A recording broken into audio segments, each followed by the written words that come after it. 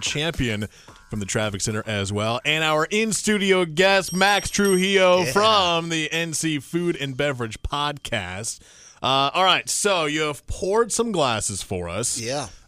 Explain to me what I'm looking at right now. This is orange wine? Yes. I did not know this was a thing. Yeah, it's so orange wine. It's obviously you can tell by. I mean, I know this is radio, but theater of the mind, everybody. This is a sparkling wine, but it does have a dark kind of orange color to it. Simply put, when you make red wine, you crush your grapes and you keep the skins on and you let it soak for about 30 days, let's say, during the fermentation process. The skins are what give the red wine all the color. If you pulled them out immediately, you'd get more of like a rosé. You get that light color, and it'd be the quicker you pull them off, the lighter the rosé would be. So think in reverse with this. These are white grapes, and we're going to leave these wines on skins for a long time and extract all the color from the skins as possible. So this is white wine with long skin contact fermentation, about 30 days. And this particular grape we're using is a Pinot Gris or Pinot Grigio, which of course means gray. And the reason why they call it that, you've got white grapes, and they call them black grapes like Pinot Noir, black.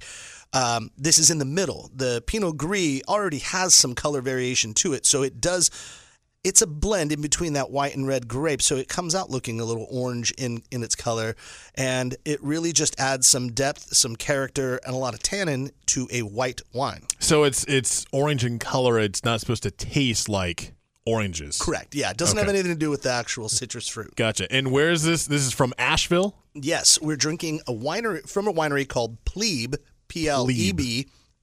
Hard E, plebe winery, which, plebes were people like of the people, like common people, common folk of the land. And so that was the idea, that these are made for wines for everybody. This isn't to be hoity-toity or elitist. This is everyday wine to drink for everyday people. We just were out there this weekend. I actually stomped grapes with these feet. A la Lucille Wait, am I tasting Max Trujillo feet right now? A little bit. No hangnail on there. Sorry to mention that after you already took a sip or two.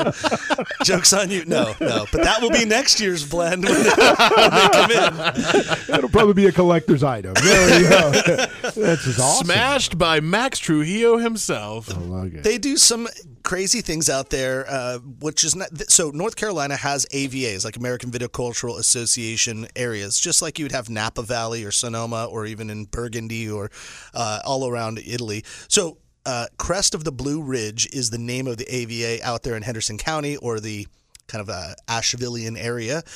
And so these wines, like I mentioned, they have long skin contact, and they were aged in a thing called an ongi, like it's a Korean clay pot vessel, and it's what people would use in an ancient time, and even currently, to ferment vegetables a la kimchi. So you would take all of these vegetables and vinegars and all that, and you put them in salt and sugar, and you sit them in a clay pot in this ongi for 30 days, 60 days, however long.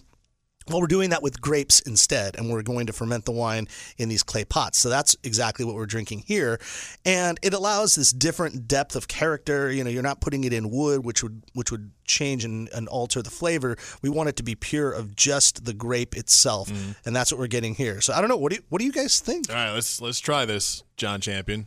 Sidekick Harrison has a glass as well. There's a little, like that. There are bubbles to this, not a lot. It's a mild sparkling, frizzante. There's a hush upon the crowd. I definitely, like so when it comes to wines, I know that I'm more of a white wine than I am a red wine. Okay. And I can definitely taste the white grapes. Sure. That's good. Yeah, I mean, everybody's had Pinot Grigio. Their Aunt Janice puts ice chips in it on a hot summer day. But so this is, adding to the depth. And John, you mentioned, like, what would I even eat with that in the break? And You do fun foods with this, like do like a great blue cheese and dried apricot, let's say, like a cheese platter. If you had a little grazing board, when you little nuts and pecans or pecans. Sorry, I'm in the South. It's okay. It's all right. But then you can also do things that are a little headier, a little wilder, like a foie gras or a duck terrine or a tête de couvé. It's a tête de cochon, like a head cheese. I'm going to act like I know what you're saying. That's right what now. I'm doing. That's what I'm doing. Just keep nodding, going, yeah. Get those like funky foods, but the kimchi I mentioned before, adding that, or a slaw, like a barbecue slaw that you do something here. Now you're talking our language. Barbecue and slaw. There we go.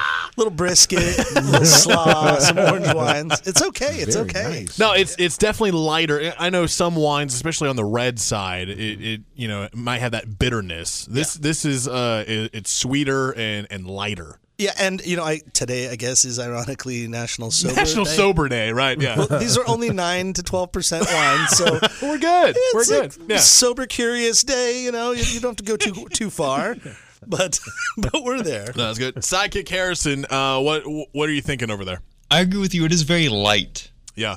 Yeah, I didn't know what to expect as I've never even heard of orange wines. Yeah, when you said orange wine, Max, I thought you were saying, and I tried to recruit Madison over at 96.1 BBB, and I think we scared her off because she was thinking citrus. It's going to taste like oranges. Made with oranges, no. And She's maybe missing that's out.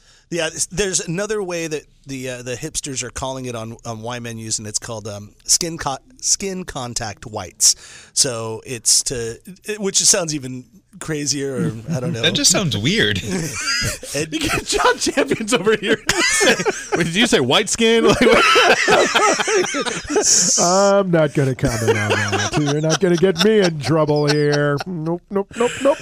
You talk about skin. Look at, but we are. Yeah, people are starting to huddle up by the studio looking in. Yeah, now everyone's intrigued by. So again, this is orange wine from what's it called, or the Plebe Winery. So is this something we can find in stores? Yeah, in the local area, and they're slowly starting to distribute out. But the funny part is that their distribution across the country is really great. So, like when you go up to New York in Soho, where these wine sommeliers are very, very forward-thinking about what's next, they're doing quite well out there. These wines are hitting, the San Francisco market, the Denver market, everywhere else.